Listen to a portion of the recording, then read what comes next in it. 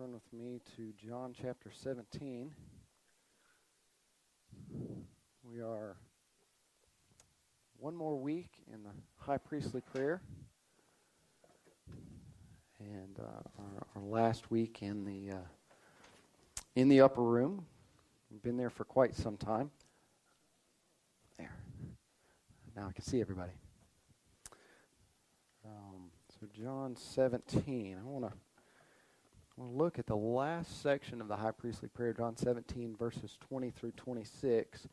And Alan covered this in broad scope a few weeks ago, and he touched on this aspect of unity. But I want to camp out here because I think that it's timely for us, and I think it's necessary. I think it's helpful.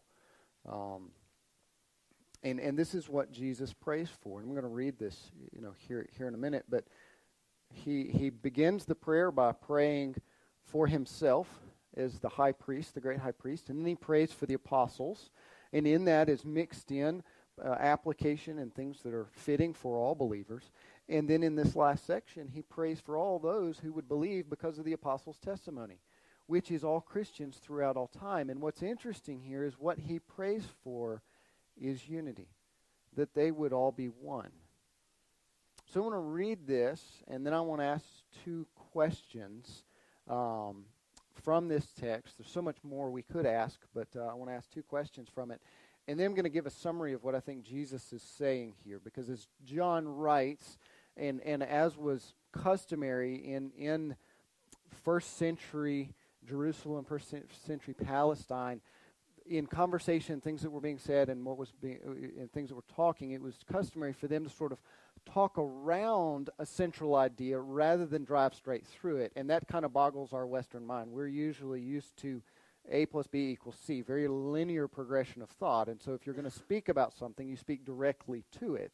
Whereas in their culture, you would sort of speak around the idea in order to try and get to the center of it. Again, that's kind of backwards for us. Well, you see John writing this way so much, and especially in his later epistles, where he says something and then he says something else and then he repeats the first thing. And you see this sort of great one-liners, but it's very hard to go through and go A plus B equals C. You have to kind of hit each one in order to get around the central idea, pull those things together, and then draw out the central idea. Like I said, it's a little backwards from the way that we are used to thinking because we weren't trained that way. It's not part of our culture. So in doing this, I want to read through this text, and then I want to sort of summarize, hopefully do the legwork for you, summarize what I think Jesus is driving at, and then I want to hit those key points and draw out from what Jesus prays what's in there. Okay, so I hope that that's helpful for us. All right, so let me read this then. John 17, verse 20 through 26. Jesus praying says, I do not ask on behalf of these alone. He's talking about the apostles. Do not ask on behalf of these alone, but for those also who believe in me through their word, that they may all be one, even as you, Father, are in me and I in you, that they also may be in us, so that the world may believe that you sent me. The glory which you've given to me, I have given to them, that they may be one, just as we are one. I in them and you in me, that they may be perfected in unity, so that the world may know that you sent me and loved them even as you have loved me. Father, I desire that they also, whom you have given me, be with me where I am, so that they may see my glory, which you have given me. For you loved me from before the foundation of the world. O righteous Father, although the world has not known you, yet I have known you, and these have known that you sent me. And I have made your name known to them, and will make it known, so that the love with which you loved me may be in them, and I in them. Let's pray. Father God, there is so much encouragement here for us, so much instruction, so much that we can just be saturated with. I pray that your word would wash over us, that we'd take a moment to be reminded of the glories of your love displayed in Christ, that you might become a little more clearer for us in who you are, your grandeur, your majesty, your preciousness, your grace and your mercy and your love and your justice and all of your attributes, that we might see you a little more clearly today than we did yesterday. And that might fuel in us greater, divinely inspired love for fellow believers, for one another, for those who are lost, for the world, both locally and globally, that we might cherish the privilege of putting on display your glory through the expression of love to the lost world, that others might see Jesus, treasure him, be brought to faith, and that you would be exalted in their lives, that they would have their joy be made full and your glory magnified. So would you do this for us this morning as we dive into your word? It's in Christ's name that I pray. Amen. So the first question is, what unifies the church? What unifies the church? I think this is timely for us because we're in a situation in America where there are lots of churches, and that word is very, very broad right now. And yet there is very little gospel. There are a lot of churches, but very little gospel. And there's division all over the place. There's division amongst denominations. There's division amongst even outside of evangelical churches where other belief systems have borrowed from that term and placed it upon themselves. We're in a culture where dominant Christian mega churches and mega denominations who have had a wonderful track record, if I can use that term, in a past, or at least have appeared to be given a track record of growth in the past, are crumbling. There's division, there's breaking apart, and the outside world is looking at this and going, nope, Christianity doesn't work. They don't look at the church and see what Jesus prays for. And in the Bible Belt where we are, the squeeze is being put on cultural and nominal Christianity, and it is falling apart. I've spoken with pastors and shared text messages with them in other parts of the Southeast, and they're just blown away by how many people in churches are fading away in just this past year because of coronavirus. And that's not to say there are not legitimate, limitations. There's not to say that people who don't attend church are automatically lost and falling away. But it is to say there is a testimony. When we do not gather, what Alan spoke about, there is a nature of being prone to wander, and we must guard against it. And so there's a squeeze that's being put on there. And so it begs the question for us, what unifies the church? What draws us together when we look out and we read articles, or we attend a visiting church, or we're in one place or another, and we say, this doesn't convey unity. This doesn't convey what I'm reading in the scriptures about what Christ prayed for the church. So we have to ask, what unifies the church? What unifies and brings together a church that's in Bangladesh, that's in Greer, South Carolina, that's in Peru, that's in Pakistan, that's in China, that's in Ireland, that's in Canada. You name all of these places. If you were to go and visit, or you were to have someone come and visit your church, as Candy did today, and give testimony, how do you know? What is it that unifies? What is it that you listen for? That you say, this is a church. This is a gospel-centered church where Christ is being exalted. What is it that unifies that church? And then the second question, I think, that naturally flows from that. If what we're seeing in our culture is disunity, is a crumbling, is a falling apart, if we're in a culture that is post-Christian, and that's not to say that Christianity has failed, but the dominant worldview is no longer stems from a Christian worldview. If this is what we're seeing, then has Christ's prayer for unity failed? Because this is what he prays for. This is what he prays for the church with the big C. This is what he prays for the church with the big C that's made up of local churches, local expressions of the global body. This is what he prays for the church in 2020. When he says, all those who believe through their word, through the apostles' word, this is what he prays for. He prays that they would be one. So has Christ's prayer failed? Now I'm going to answer that at the end. Okay, I'll answer that at the end. You could probably guess where I'm going, but I'm going to get there. If I just answer it, then you go home early. So, and I want to encourage you. I want to stir you up. So we're going to go there. But let's ask that question: what unites the church? So let me give you just a summary of what I believe Jesus is saying here. Remember what I said.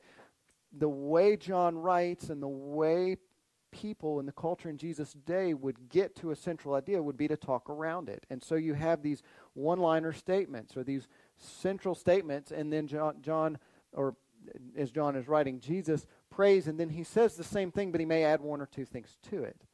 Okay, and so he's getting around a central idea here, a central vision of unity, but he's getting at it in a roundabout way. So I want to give you what I think is a summary of what Jesus is saying in these 6 verses, what he's praying for. What is it that unites the church? What is it that Jesus is praying? Father, make them one in this way. I think what he's saying is that the love of God, known through Christ and expressed amongst its people, is what displays the glory of God to the world. Let me say that again. What unites the church? The love of God known through Christ and expressed amongst its people, which displays the glory of God to the world. Now what I want to do is I want to argue that summary from these verses. And I'm just going to take it in 3 parts. First part being the love of God known through Christ. Second part, that same love being expressed amongst its people. And then the third part, that displaying the glory of God to the world. Okay?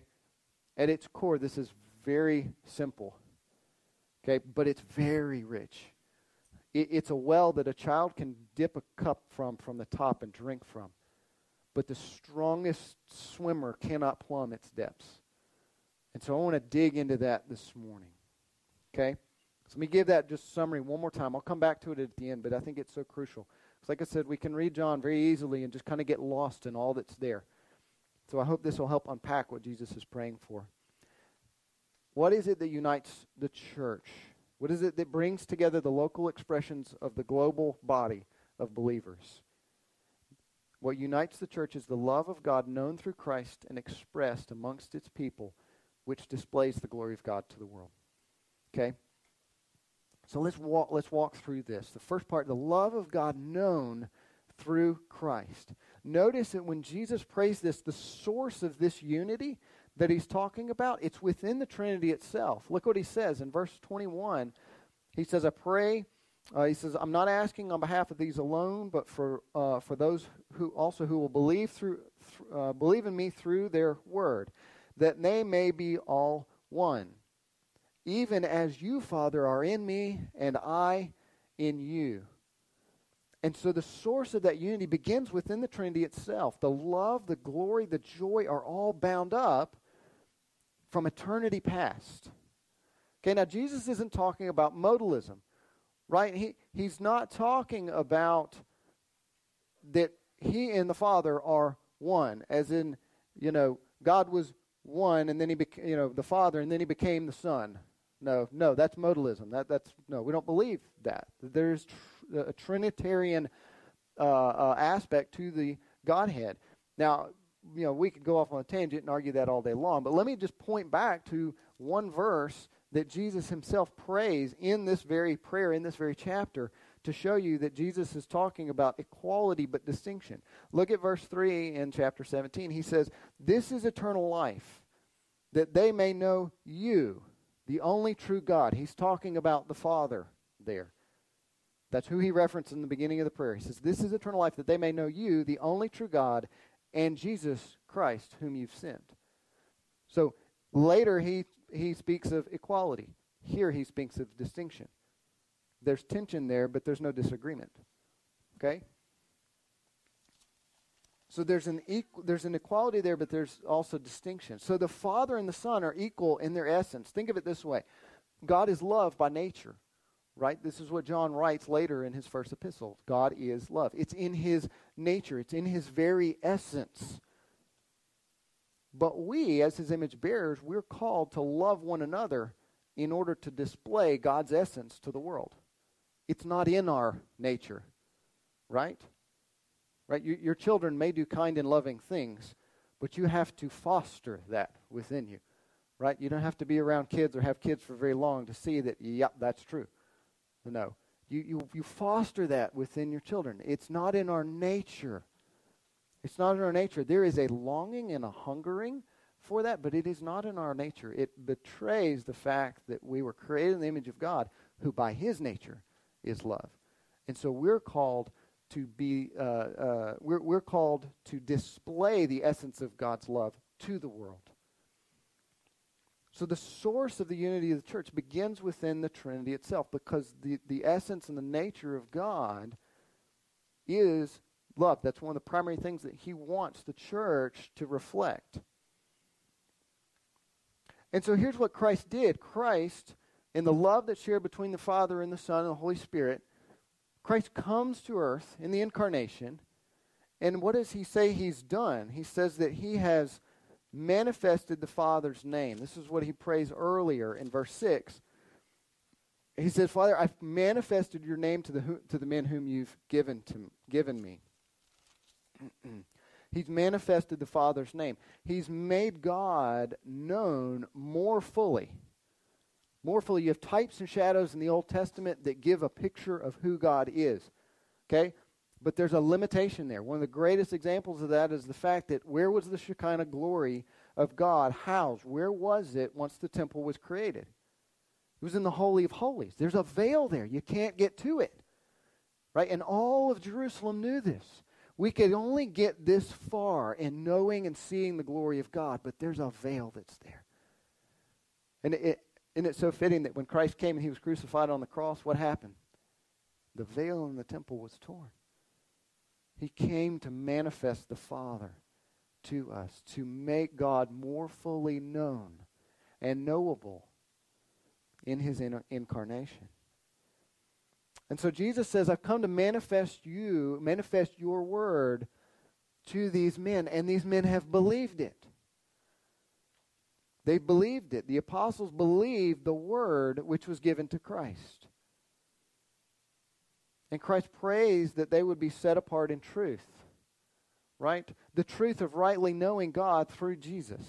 This is what Alan talked about. One of the things Alan talked about last week, right, were key truths from God's word, that God is holy, that his word is true, and the lordship of Christ, right? Those were 3 key points from Alan's sermon. See, Alan, I paid attention. And so the apostles would be set apart in this truth about what Jesus displayed about who God was, or who God is. And the truth of rightly knowing God through Christ. And that this knowledge would have an expulsive and radiant impact on others. Right? What follows from where Jesus prays is, sanctify them in truth. And then the next verse he says, I'm not asking on behalf of them that they're being set apart in the truth of who you are, known through me.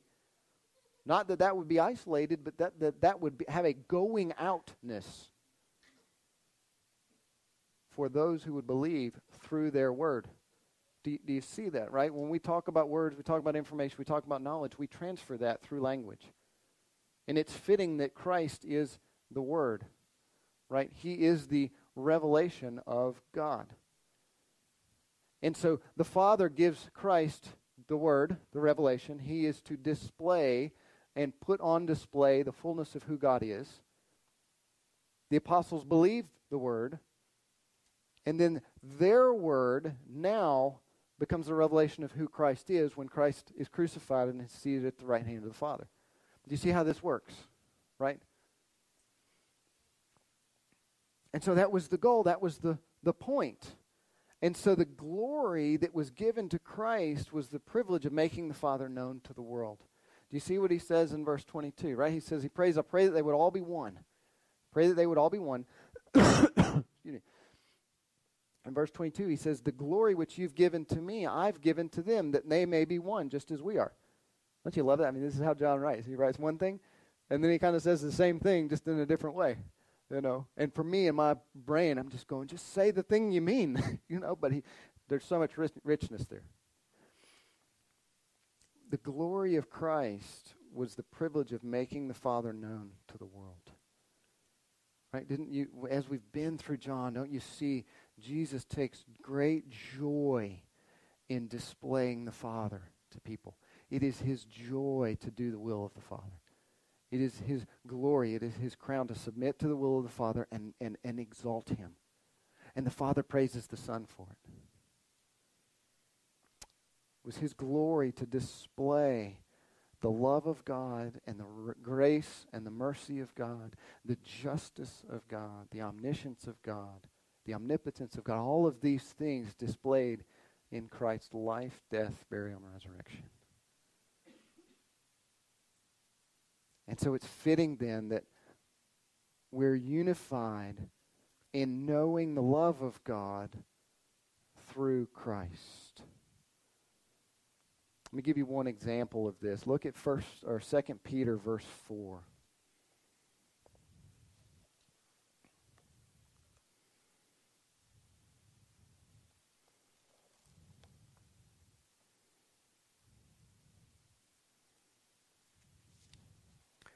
Second Peter 4. I'll start in verse 1 because here's what I want to point out, because Peter talks about partaking of the divine nature. What does that look like to partake of the divine nature? I mean, we're not omniscient. We're not omnipotent. There are characteristics of God which he does not share with his image bearers. Right? There's a unity there that's talked about, but there's also very much a distinction. Right? The picture in heaven is not that we become little gods. No, there's very much a distinction. God the Father is still God the Father in the picture in heaven. God the Son is still very much God the Son, God the Spirit, God the Spirit. And we are more fully his image bearers, but there is still a distinction there. And so Peter uses almost a very risky language to say we're partakers of the divine nature. What does he mean? Verse 1, Peter writes, and he says, to those who have received a faith of the same kind as ours. Remember, he's an apostle. By the righteousness of God and Savior Jesus Christ, grace and peace be multiplied to you in the knowledge of God and of our Lord Jesus Christ. He says, in the knowledge of God and our Lord Jesus Christ. Seeing that his divine power has granted to us everything pertaining to life and godliness through the true knowledge of him who called us by his own glory and excellence. For by his grace and mercy to give you the true knowledge of who he is. For by these he's granted to us his precious and magnificent promises, so that by then you may become partakers of the divine nature, having escaped the corruption that is in this world by lust. Let me tell you what I think he's saying, that we are partakers of the divine knowledge through the true knowledge of Christ, being then given the glory and the precious gift of displaying him to the world. I think that's what he means, because that's what Christ modeled, and that is what Christ prays for the church. That the glory that I've had in being able to display to the world who you are, Father, now that I'm coming and seating at your right hand, you're going to send your Holy Spirit to indwell believers. May they have that same glory, that same privilege, that same crown of being conduits of your mercy and your grace and your love, because they experience it, because they know you. Not just in a head knowledge, like we read a book, right? I mean, we don't just get a book that says, here's your basic instructions before leaving earth. So you remember that old song. B-I-B-L-E, right? Okay? It's so much more than that. We weren't just given a book. We're given a person. We're given Christ. If all we needed was information, we would have just had the Old Testament law. But we needed Christ to put on display who God is for us, the richness of his mercy and his grace and his love for us, so that we would be then indwelt with him. So that first part that Christ prays, what unifies the church is knowing the love of God through Christ. But there's a second part of that. That love then would be expressed among the church's people. Jesus had previously given this new commandment to the apostles. John 13:34, Jesus says, "New commandment I give to you, that you love one another even as I have loved you." So do you see that? Well, let me give you this. You connect that instruction to love one another. And this, Jesus said this multiple times. We've gone through this multiple times already in John.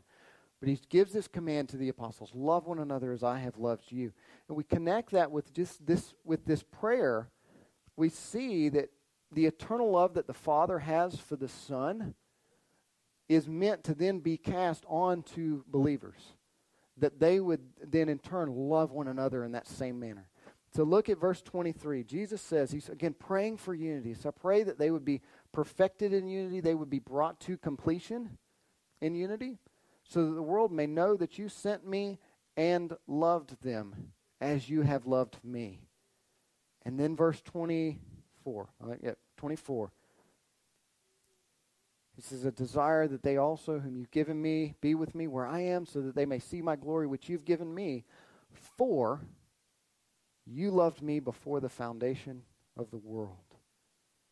So the eternal love of the Father for the Son, that's the foundation of the church's love amongst itself. And again, Christ not only made God known in word and truth, in knowledge, but in practice and in action. As the old DC Talk song says, love is a verb. It has action to it. And Christ making God known was to impart his love to believers and share in that divine love. Verse 26, Jesus brings, he's connecting these themes of glory, love, and unity. You see how he's talking around these central themes in order to get at them. Verse 26, he says, "I've made your name known to them. I've manifested you. And I will make it known, so that the love with which you loved me may be in them and I in them." Christ making God known was to impart his love to believers so that they might share in the divine love. And let's step back a minute and look, because this is the glory of the church and her future joy. To know the love of God and have the privilege of being able to share that love amongst one another. Right? And that's the full experience of the love of God through the Son. That's what we look forward to. Isn't it? Right? Look, Jesus prayed this just earlier, right? He says, let's see, where is it? Hang on.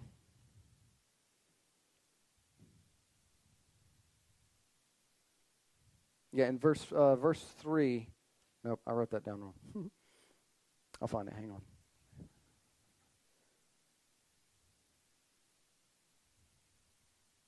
Well, he tells the apostle, he prays and he says, I go to prepare a place for you. Oh, I'm sorry, that's in chapter 14. Get your notes together, Austin. Chapter 14, verse 3. He says to the apostles, he says, "I go to prepare a place for you, and I'll come again to receive you to myself, that where I am, there you may be also." And here he prays. He takes a little detour from this theme of unity, and he prays passionately to the Father. In verse 24, he says, "Father, I desire." Don't let that word kind of overskip you. Look at the tenderness and the love which Christ has for his bride. That word desire has in it a longing for. There is a longing for Christ, that where he is, his bride would be also. He says, a desire that they also, whom you've given to me, that they would be with me where I am, so that they may see my glory, which you've given me. And this is the future joy that the church has, that we have, is to see the glory of Christ in all of its fullness. Just take a sample of some of these things from Scripture. Psalm 90:16 says, let your works and your majesty be displayed to your children. Psalm 26:8 says, O Lord, I love the habitation of your house and the place where your glory dwells. Psalm 27:4, one thing I've asked of the Lord that I shall seek, that I may dwell in the house of the Lord all the days of my life, and behold the beauty of the Lord, and meditate in his temple. Psalm 16:11, in your presence is the fullness of joy. Psalm 17:15, as for me, I will behold your face in righteousness. I will be satisfied with your likeness when I awake.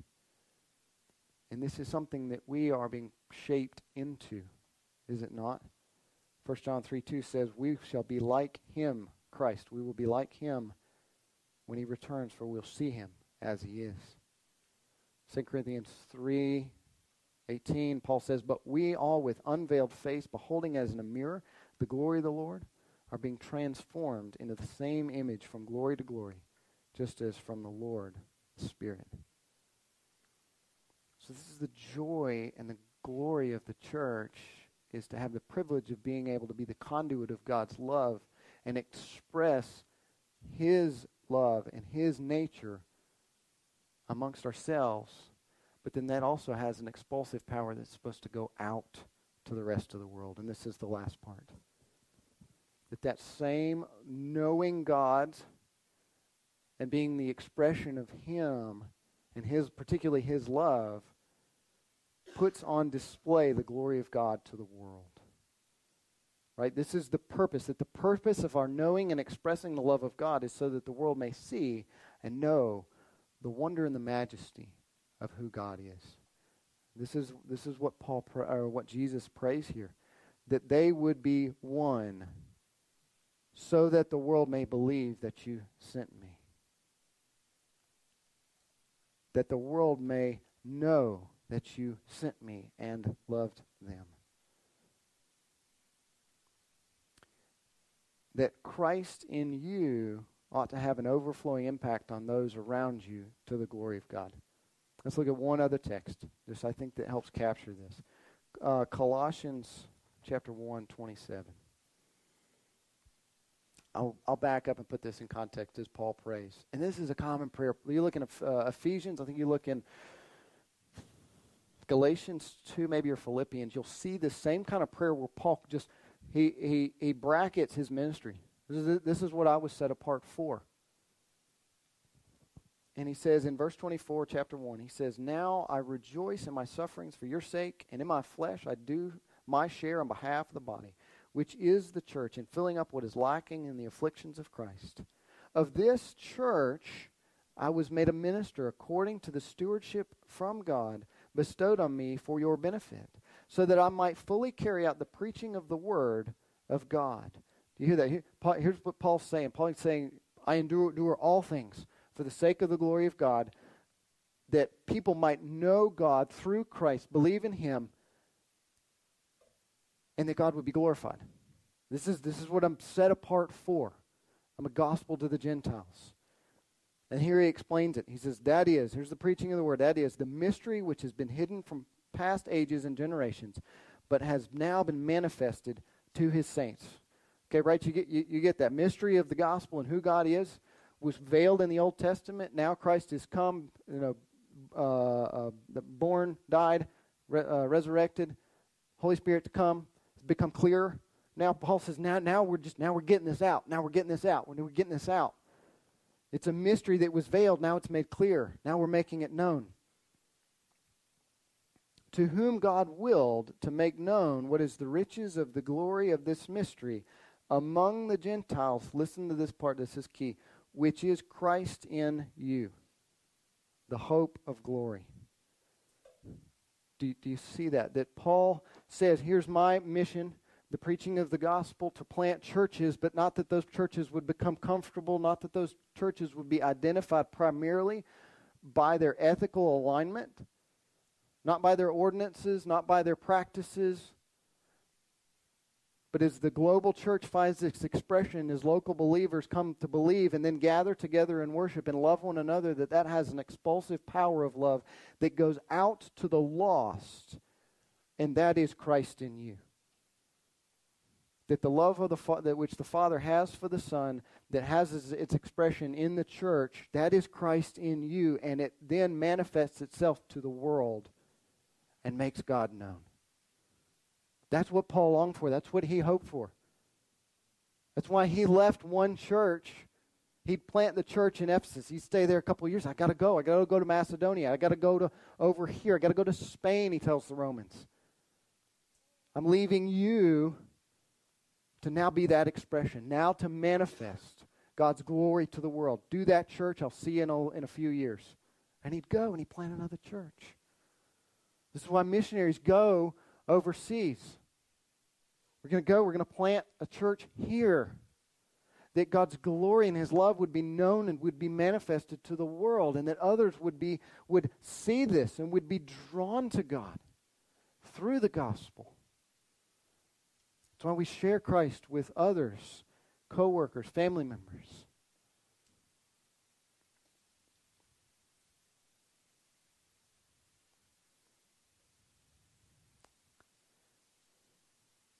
That Christ would have an overflowing impact on those around us to the glory of God.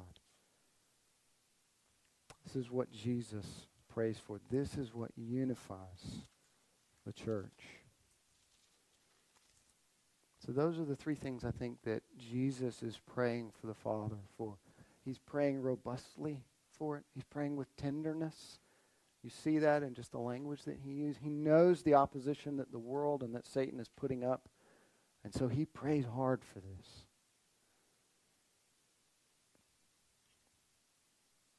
I said I'd come back to that summary. What is it that unites the church? The love of God known through Christ and expressed amongst its people, which displays the glory of God to the world. That's what unites the church.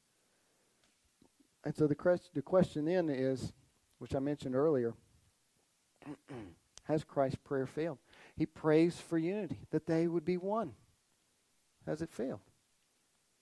No. No, because where the church, where the local expression of the global body does exist, the larger, broader, big church exists. Because it's united under that. Where that's happening, the church exists. God's power exists. And where it does not, there is no church. Regardless of what name is on the outside. Regardless of what may be said on a website. Regardless of how many people attend. The church is made up of the local expression, which is made up of its people, right? And so to drive this all the way home, therefore where individuals know and express the love of God and that overflows to the world, there the church exists. And will naturally gather together and look to the Word and say, what does it mean to gather together? We practice the ordinances. We listen to the preaching. Have our hearts stirred. So that we then turn around and go out and love one another, and that love explodes over or overflows into love for others and love for the lost. Where that's happening, the church is. You'll find a church there where people want to know God and know Him through Christ, and where they begin to love one another, and where that overflows into love for the lost. You'll find a church. And where that doesn't happen, you'll find something else. It won't be a church, but you'll find something else. So Christ's prayer has not failed. But there's a lot of places where we can go where we don't find a church. And this is what God does in his sifting work. You find this in the pattern of history, right? No, the church is robust, it's strong. Clarity occurs. There's not always agreement, right? Paul says we see dimly, but we do still see, right? Clarity occurs, and then the church gets comfortable, right? This happened in the Old Testament. Israel would get comfortable, right? And it would no longer be clear. It would become foggy and very opaque on the outliers. And then God would shift things. Something would happen in the culture. Something would happen from the outside or within that would unsettle the group. And there would become clarity. The gospel would become more clear. God would become more clear. And so let me just bring a couple points of application. One, Haven Ridge, we have to check ourselves. Are we doing this? It does no good to just say we're a church if we're not going back to what that vision looks like and saying, are we doing this? Do we find ourselves unified under this vision that Christ is praying for the church? Because it's only under this vision that the power of God actually occurs. I hope and pray that we are. I believe that we are. I'm thankful for every single one of you. I'm thankful for Alan and his vision for Christ and clear gospel preaching and teaching and edification. Right? That's the goal of our preaching. As Peter says later in 2 Peter 1, he says that as long as I'm alive, as long as there's breath in this body, I will seek to stir you up by way of reminder. Right? If you're a Christian, you gather. This is what we do, is we remind one another, because we're so prone to forget. And we remind one another. That's the purpose of our trellises, our structural frameworks that we as a small local expression of that global body have in place, to foster opportunities for the love of God to have its expression, both within the church body and without. And we can say with John that we have no greater joy than this, than to hear of you walking in the truth. When we hear stories of people and the love of God going forward and Christ being manifested, people growing in the grace and knowledge of truth and then turning around and being an expression of that, that gives us great joy. So yes, this is where the church is happening. We want to be here. We want to draw people to that. It's a check for us as Haven Ridge. It's a check for us personally. So I have to ask myself and ask you, how are you doing? How are you doing with this vision in your life? I know it if you're like me, some days you're like, Austin, it's hard enough just for me to get through the day. You know, this didn't escape God in the garden when Adam and Eve sinned and they fell. He knew it would be a battle from that day forward. That's why Jesus prays here. He prays because he knows this isn't going to come easy for saints. He knows that the deck is going to be completely stacked against him. It will take a divine work of God in order for this unity to happen. That's why he prays for it. Right? If we could do this on our own, he wouldn't pray for it. That's why he prays for it. So know that. Know that. Know that Jesus knows this was a battle, and this is why he prays for it. And we ought to fight for that in our daily lives. So are you setting this as your personal mission, to know God and to mirror his love for others? Are you feeling disconnected? There's a lot of reasons for that, but it's, as far as being applicable for us today, if there's a disconnectedness from the mission of God, there will be a disconnectedness from the church of God. If you're not on the same mission as what Christ is on, you're going to be disconnected from a church that's on mission for that same vision of Christ. And then secondly, I encourage you to sanctify your day for this unifying purpose. It's so easy to start off the day. Alarm clock goes off, hit snooze. I do it too. It's okay. No. And then you get up and it's like, okay, we got to start the day. We got so many things we got to get done in today, and there's only so many hours.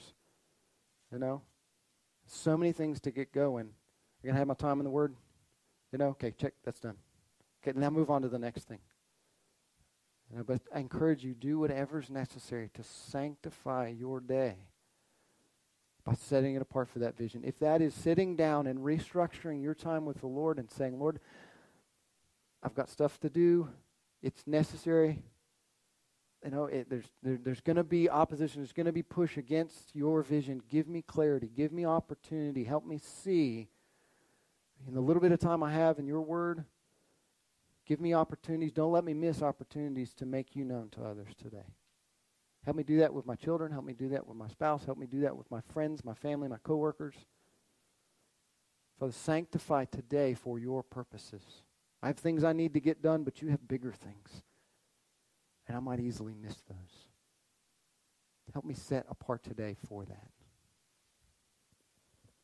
And then lastly, I encourage you to have an awareness of this unifying purpose. If you're like me and you're detail-oriented, it's so easy to get lost in the weeds and you lose the bigger picture. And sometimes we need to come back to the bigger vision. When Al and I set up teams and we have meetings with team leaders, we have meetings with missional community leaders, we always go back to these visions. So here's the vision for your team. Remember this. Here's the vision for missional community. Okay, how are we doing this? We have to have an awareness of this unifying purpose. And then ask ourselves, are we doing this? Are we making efforts in our daily life to be conscious of this unifying purpose? How about how you conduct yourself with others? Are you aware of your conduct and how that conduct influences others? Either that displaying the love of God and His grace and His mercy, or displaying something else. And that could have all kinds of manners of manifesting itself. But are you conscious of that in the way that you go about your life? Or is for you manifesting the love of God only happen when you pray for someone? Or when you send a text message to someone with a scripture verse? Or only when you're in worship or in a small group? Or is there about your rhythm of life a drumbeat that beats that way? That says, Lord, everything that I do, every manner that I have, I want to roll up into the praise of your name. Because when we get to heaven, that's what it'll be. You'll eat food to the glory of God. You'll sit next to someone to the glory of God. You'll brush your hair to the glory of God. I don't know what that's going to look like. I can't tell you the last time I brushed my hair.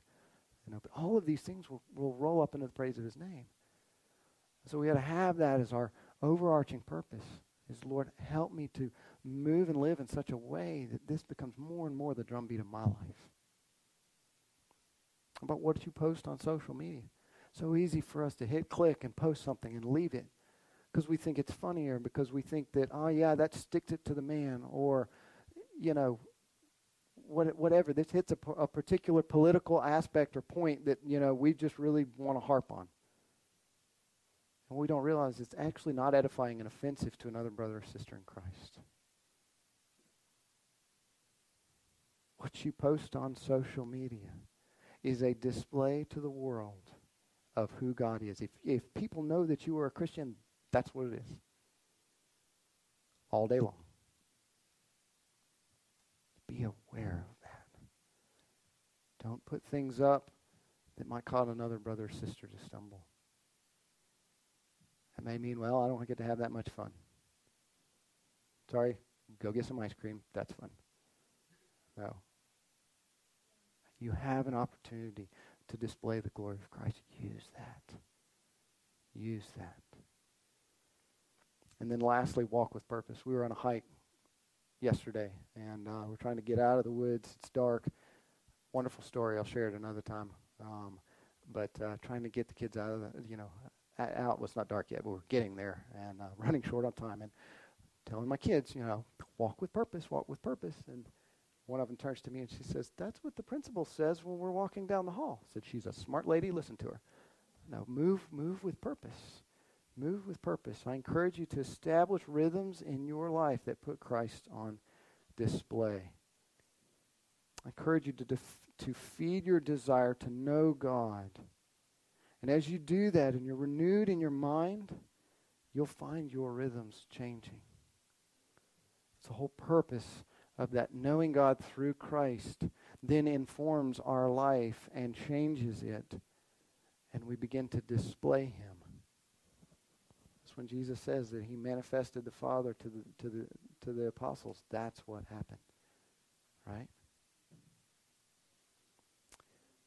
All right, well, let me pray for us, and then we'll be dismissed. Father God, as we come to a close, I pray that, I know I've painted with a broad brushstroke this overarching vision, and I know there are things that we could add to it, maybe cast it more clearly, but where you have us today, here at the end of Jesus' prayer, this vision for unity.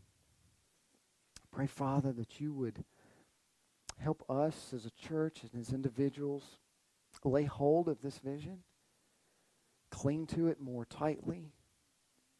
That, Father, we would never pursue unity at the expense of truth, because as one theologian has said, unity purchased at the expense of truth is not worthy of its name.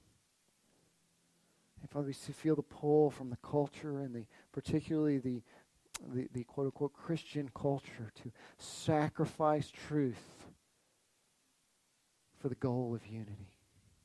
But if we're honest and we look at the scriptures and we look at what Christ has prayed for, and your desire doesn't actually achieve a unity in which you are displayed as most glorious.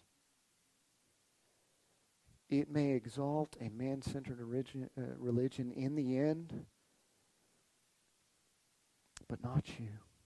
So, Father, may we be clear on what hills to die on. May we be clear on tertiary issues on which we can agree to disagree because we see and veil dimly. And we can still have fellowship with others who are clearly love Christ and know him, have a desire to make him known and to display your love to the lost, that others might know Jesus, have their joy be made full, and that you would be glorified. We might still have fellowship with them, even though we may disagree on some other issues.